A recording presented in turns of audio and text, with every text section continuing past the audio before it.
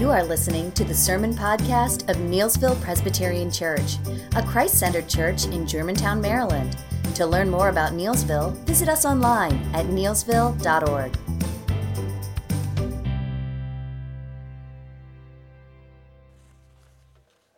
Shall we pray? Father, may the words of my mouth and the meditations of our hearts be acceptable in your sight, for you are our rock and our Redeemer. The text today is something we'll be reading shortly, is the story of Jesus encountering a tomb, raising a dead man to life. He'll reveal himself as God, life in himself. It's a long passage out of the 11th chapter of John and starts off this series that we're preaching on the road to the cross. Several years ago, my oldest son Reed and I had backpacked into the Grand Canyon. We encountered something we could never have anticipated. We descended into the canyon's western end, where at the canyon's bottom, in a village called Supai, lived the Havasupai Indians. The tribe was carrying on a form of employment, operating campgrounds for the benefit of backpackers. Well, we hiked in 10 miles on our first day, set up camp near a bright blue creek, and settled in for what we had planned to be a few days to enjoy the canyon and its incredibly blue waterfalls. The Grand Canyon is such an immense and beautiful place with unimaginable colors changing through the day as the sun moves across the sky. The size and scope of the canyon can help fix one's spiritual myopia or spiritual depression. It makes you realize how vast the world is that God rules with wisdom and love. The amazing breadth and depth of that canyon can dwarf your problems. But on this trip, we are to encounter the largest problem all of us face. After reaching our campsite by a creek, we settled in for a few days. One day we took a day hike along the creek to one of the famous falls in Havasu Canyon.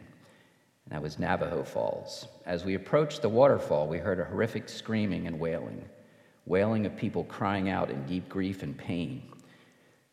We ran to the falls and saw a number of college students frantically diving and swimming into a pool under a waterfall. One of their party had jumped into the waterfall and had not come up.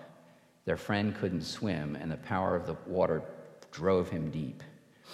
Reed, my son, ran over to help, but soon the young man surfaced, brought up by his fellow students, with Reed assisting in getting him out. He was ghostly white, and when they brought him up, had drowned. Reed and I did not know what to do, so he gathered the young man's crying and distraught friends around, and we prayed. After we prayed, all I could think of to say was to paraphrase a passage in Isaiah, chapter 57. The righteous man perishes and no one lays it to heart. Devout men are taken away while no one understands. For the righteous man is taken away from calamity. He enters into peace. They rest in their beds who walk in their uprightness. Well, this young man had met death much too early. I found out later he was 22 years old. I had never been this close to a sudden death, especially of such a young life. What was next for him? Was he resting in peace with God, as this Isaiah passage talks of? Isaiah is clear. Only the one in right standing before God can enter into that peace and rest with God. But we'll come back to this. Well, let's read together John 11, 17 through 57. This is the text for today. But keep your Bibles open because we're going to be looking at chapter 10 a bit too. Now, when Jesus came, he found that Lazarus had already been in the tomb 4 days. Bethany was near Jerusalem, about 2 miles off, and many of the Jews had come to Martha and Mary to console them concerning their brother. But when Martha heard that Jesus was coming, she went and met him. But Mary remained seated in the house. Martha said to Jesus, "Lord, if you had been here, my brother would not have died. But even now I know that whatever you ask from God, God will give you." Jesus said to her, "Your brother will rise again." Martha said to him, "I know that he will rise again in the resurrection on the last day." Jesus said to her, "I am the resurrection and the life. Whoever believes in me, though he die, yet shall he live. And everyone who lives and believes in me shall never die. Do you believe this?" She said to him, "Yes, Lord, I believe that you are the Christ, the Son of God, who is coming into the world." Now when she had said this, she went and called her sister Mary, saying in private, "The teacher is here and is calling for you." And when she heard it, she rose quickly and went to him. Now Jesus had not yet come into the village, but was still in the place where Martha had met him. When the Jews who were with her in the house, consoling her, saw Mary rise quickly and go out, they followed her, supposing that she was going to the tomb to weep there. Now when Mary came to Jesus, where Jesus was, and saw him, she fell at his feet, saying to him, "Lord, if you had been here, my brother would not have died." When Jesus saw her weeping, and the Jews who had come with her also weeping, he was deeply moved in his spirit and greatly troubled. And he said, "Where have you laid him?" They said to him, "Lord, come and see." Jesus wept. So the Jews said, "See how he loved him." But some of them said, "Could not he who opened the eyes of the blind man also have kept this man from dying?" Then Jesus, deeply moved again, came to the tomb. It was a cave, and there was a stone lay against it. Jesus said, "Take away the stone." Martha, the sister of the dead man, said to him, "Lord, by this time there will be an odor, for he had been dead 4 days." Jesus said to her, "Did I not tell you that if you believed, you would see the glory of God?" So they took away the stone, and Jesus lifted up his eyes and said, "Father, I thank you that you have heard me. I knew that you always hear me, but I said this on account of the people standing around, that they may believe that you sent me." When he had said these things, he cried out with a loud voice, "Lazarus, come out." The man who had died came out, his hands and feet bound with linen strips, and his face wrapped with a cloth.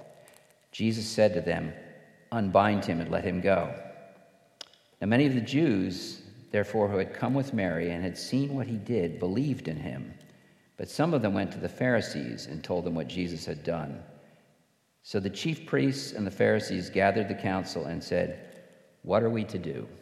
For this man performs many signs. If we let him go on like this, everyone will believe in him, and the Romans will come and take away our place and our nation."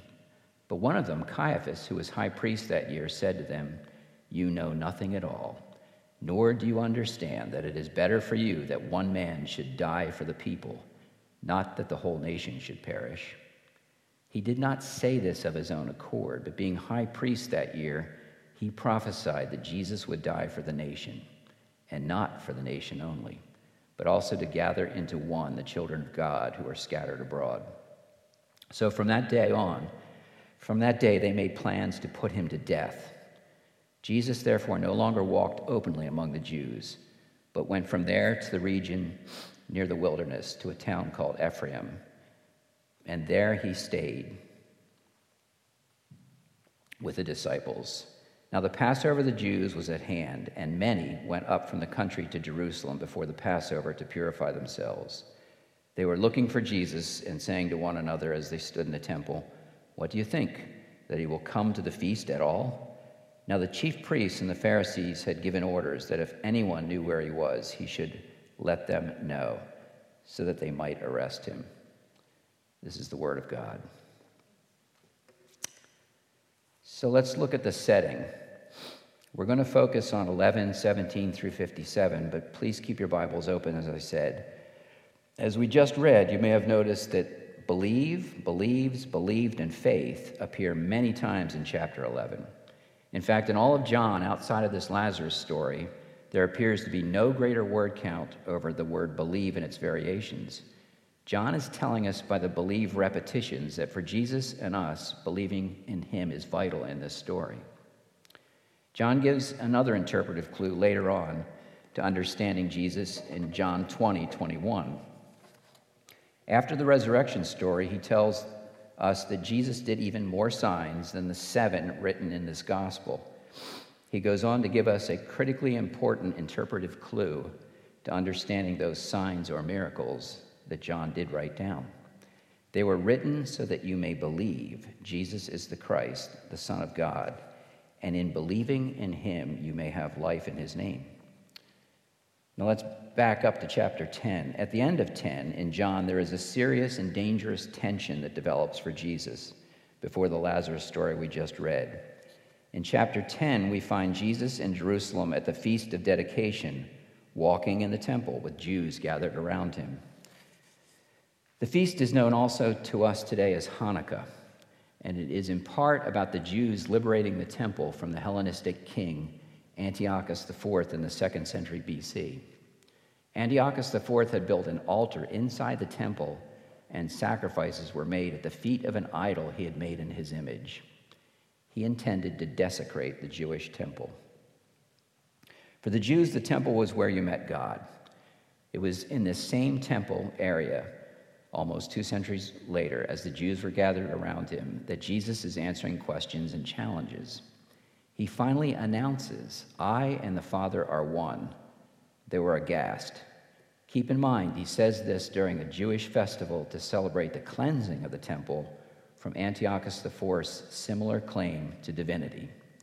Immediately, his hearers knew he was making himself to be God.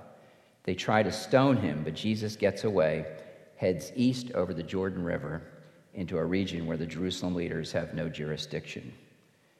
And now we move to the opening verses of chapter 11, 1 to 16, and we learn that Lazarus, a friend of Jesus, is ill.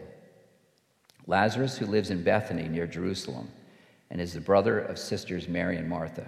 They send for Jesus, but he delays going to Lazarus, telling his disciples, "This illness will not end in death." But it does, seemingly. After a 2-day delay, Jesus informs his disciples that Lazarus is now dead, and for their sake he is glad he was not there, so they would see something that would give them more evidence to believe in him, evidence to believe that he is God's Son. He tells them it's time to go and wake up Lazarus. With fear, the disciples tell him to do that is to walk back into the Judean territory, where Bethany is just an hour's walk from Jerusalem. Jerusalem, where the Jews had attempted to stone him earlier. The disciples don't see this as a good idea for Jesus to put his life at risk to visit a dead man and his sisters. And now we move on to the challenges of Jesus. In the passage we read today, we come to the challenge that Jesus poses. He arrives in Bethany after Lazarus has been in the tomb 4 days. There were some well-attested traditions among the Jews at the time that through the 3rd day after death, the soul hung around the body, and there was some hope that a resuscitation might happen. But in this tradition, the 4th day, by the time of the 4th day, the soul would have departed, the color would have left the body, and decomposition was well underway. Lazarus is truly dead on the 4th day. Well, Martha hears Jesus was coming, leaves Mary behind, and goes to meet Jesus. She challenges Jesus that had he arrived earlier, Lazarus would be alive. "Lord, if you had been here, my brother would not have died," she said. Then she says to Jesus, she knows he has a close relationship to God, and whatever he asks God, God will give it to him. At this point, Jesus could have said, "Yes, Martha, that's true. I am a prophet, and what I ask I will receive." But instead, he answers directly, as if God himself is standing before her. He says to her with authority, "Your brother will rise again." Martha, not quite getting it, pushes back.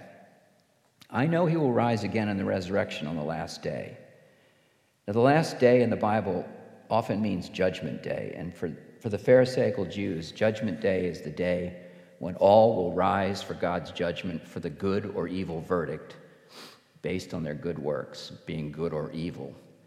But now Jesus pushes back. He makes one of the most significant statements in John.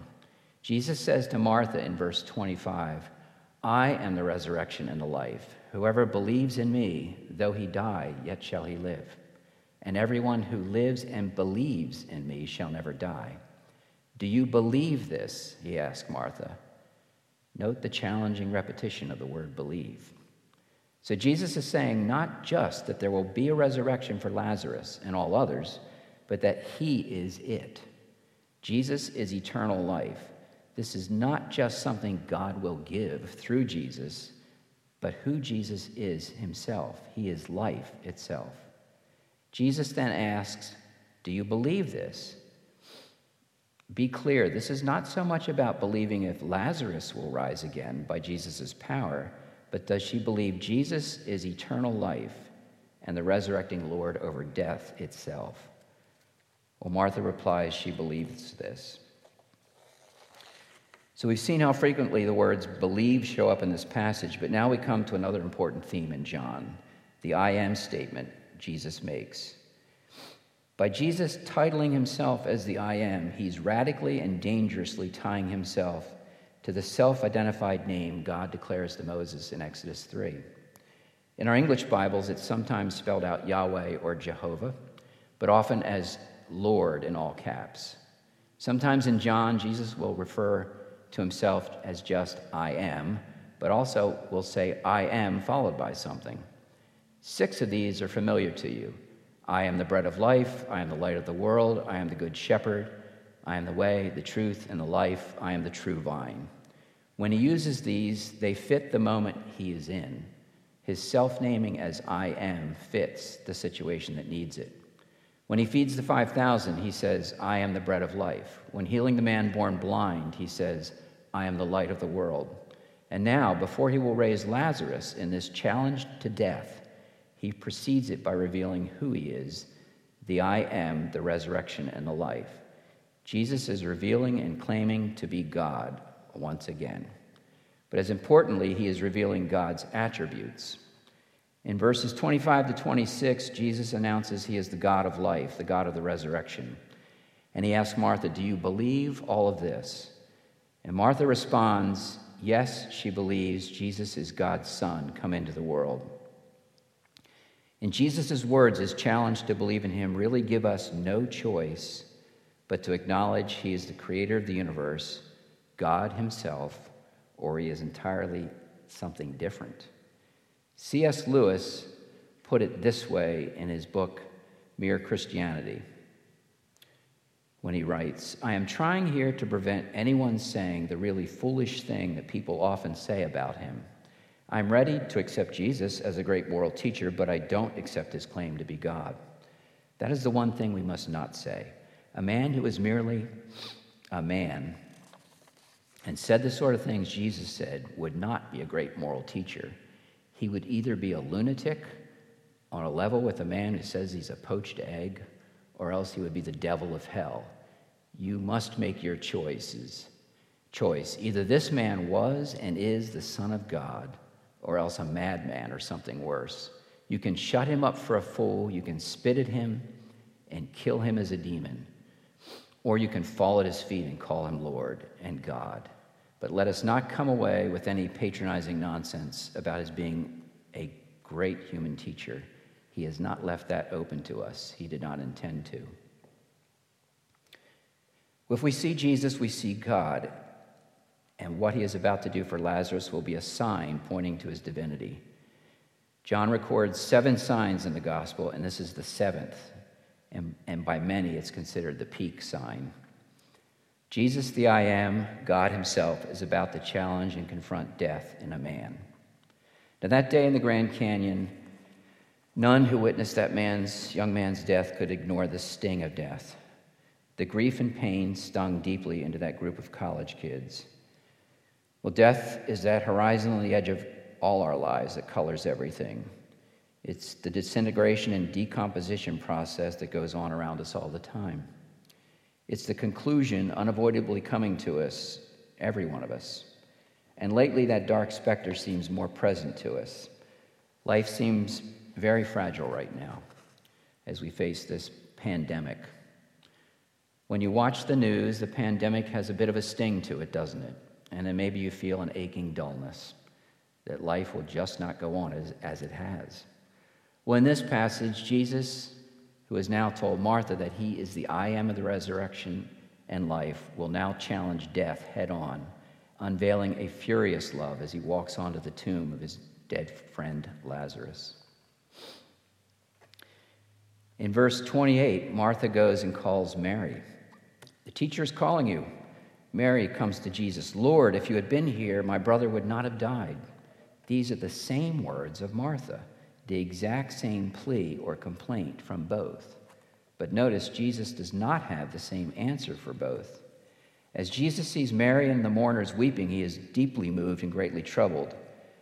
This can be better translated as a deep and furious anger. We know from God's naming himself in Exodus 34 that he is slow to anger. But when his anger does come, it issues from a deep love as well as his moral perfection and completeness. His wrath is against anything that harms and destroys what he loves. This is a furious love. And isn't it the same for you and me? You've probably known the power of anger and grief over those you know who are destroying themselves or being destroyed. Wrath and anger are not the opposite of love. It's a big misstep to think that. The opposite of love is indifference. And when we see what we love threatened with destruction, we react with wrath. It's war. It's a war thing. We're going after the person that's being destroyed, the object of our love. The temptation for us when anger subsides is to protect our hearts. We may withdraw from love's battle. We can grow weary of the fight and become indifferent, all the while watching someone we love self-destruct. Indifference can function like a kind of self-protection, but also functions like a subtle form of hate. It's about protecting me and not the soul of another. That indifference can be a deadly place for us to be. But God does not grow weary in his love, for God is love, and for God to be God, that love is not limited in power and strength. All his attributes, whether love, wisdom, power, and wrath, are really aspects of one essence, boundless and complete in him. He can be nothing less than himself, and God is love. So Jesus asks where Lazarus is. They tell Jesus to come, and then Jesus weeps in what is the shortest verse in the Bible, verse 37. While it is the shortest, it is powerfully revealing the love of God. The force of this weeping is more like the bursting out in tears, more like anger.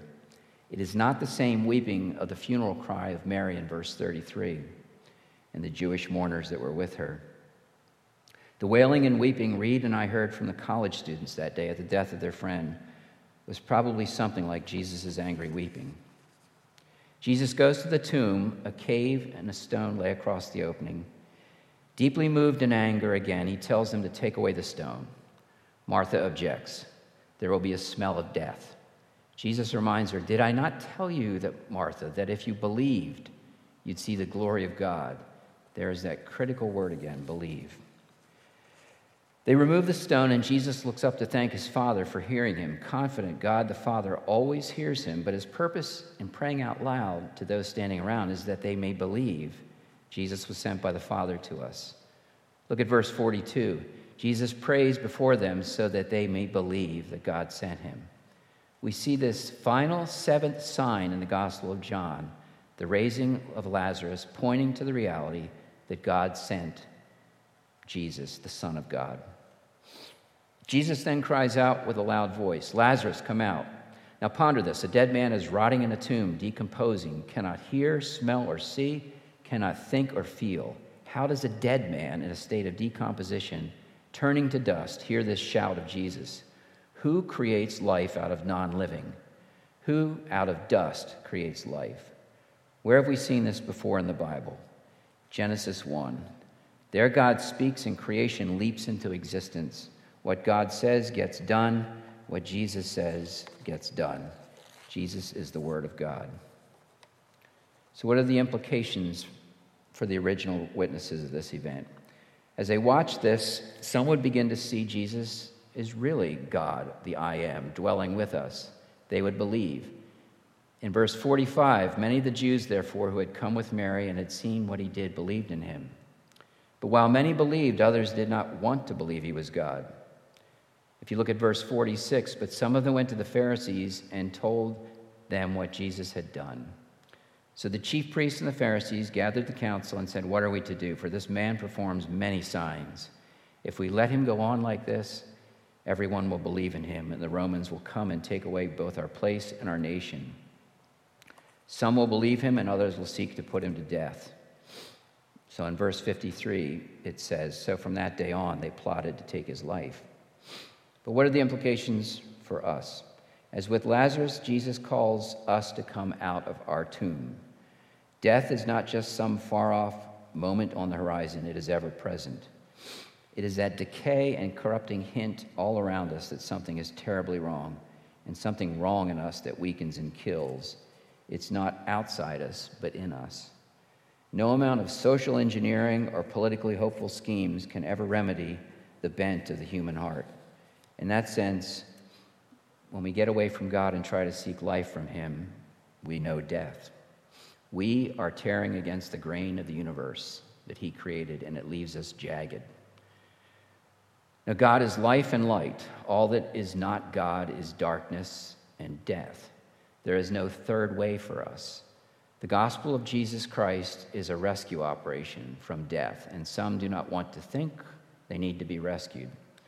For to admit that is to admit that we may have substituted ourselves for God. John Stott put it this way: the notion that we have substituted ourselves for God lies at the heart of both sin and salvation. For the essence of sin is man substituting himself for God, while the essence of salvation is God substituting himself for man. But if we believe in this Jesus, we can come to know that love that draws us from the grave. The Apostle Paul, in his letter to the Ephesians, puts it this way in chapter 2. And you were dead in the trespasses and sins you once walked. But God, being rich in mercy because of the great love with which He loved us, even when we were dead in our trespasses, made us alive together with Christ. By grace you have been saved, and raised us up with Him, and seated us with Him in the heavenly places in Christ Jesus. But Jesus' journey back to Bethany to raise Lazarus was a journey of love. He knew making it would lead to His death. For Jesus going toward Jerusalem to raise Lazarus meant that He would be giving His life for Lazarus's. Jesus wept at that tomb not because He didn't know how this would turn out. He wept not because He was helpless, but because He loves us. God in Christ suffered for us. Lazarus had no righteousness that could justify his exiting alive from the death of that tomb. He had to have been given an alien righteousness, one not his own, that would call and bring him back to life. To gain that righteousness, he had to be gifted it by the only one who is righteous, God in Christ. To give a righteous life to Lazarus, Jesus had a cost to pay. His life for Lazarus, his life for ours. Think of it this way. You see, like that young man in the Grand Canyon, we will all plunge into death for our sins, but God is out to rescue us. Use God's word to hear this call to you and me. Let God's word sink deep into your heart. Let's read together this paraphrase of John and the Apostle Paul. For God so loved me that for my sake He made Jesus to be my sin, even though Jesus knew no sin, so that in a grand exchange I might become Jesus' righteousness. Now put your name in those verses.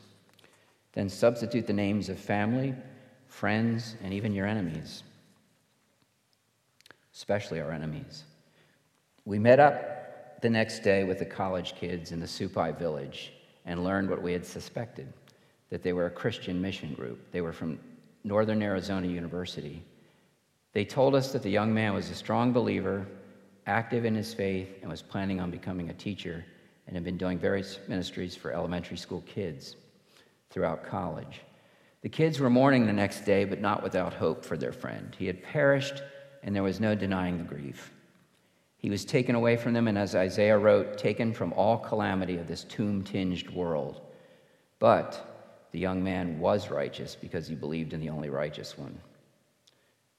Well, next week and Easter Sunday, we will hear this story continued. Jesus has raised a dead man and now has a death sentence over his head, a sentence he will not deserve. He will do it so you and I can walk back to God, united to Him in His resurrection. A resurrection we did not deserve. A furious love for the world took Him down a road to the cross. Let's pray. Father, may we come to grasp the height, the depth, and the breadth of your furious love for us in Christ, and to share the love that you've given to the world as you did on the cross to our friends, neighbors, and our enemies. In Christ's name we pray. Amen.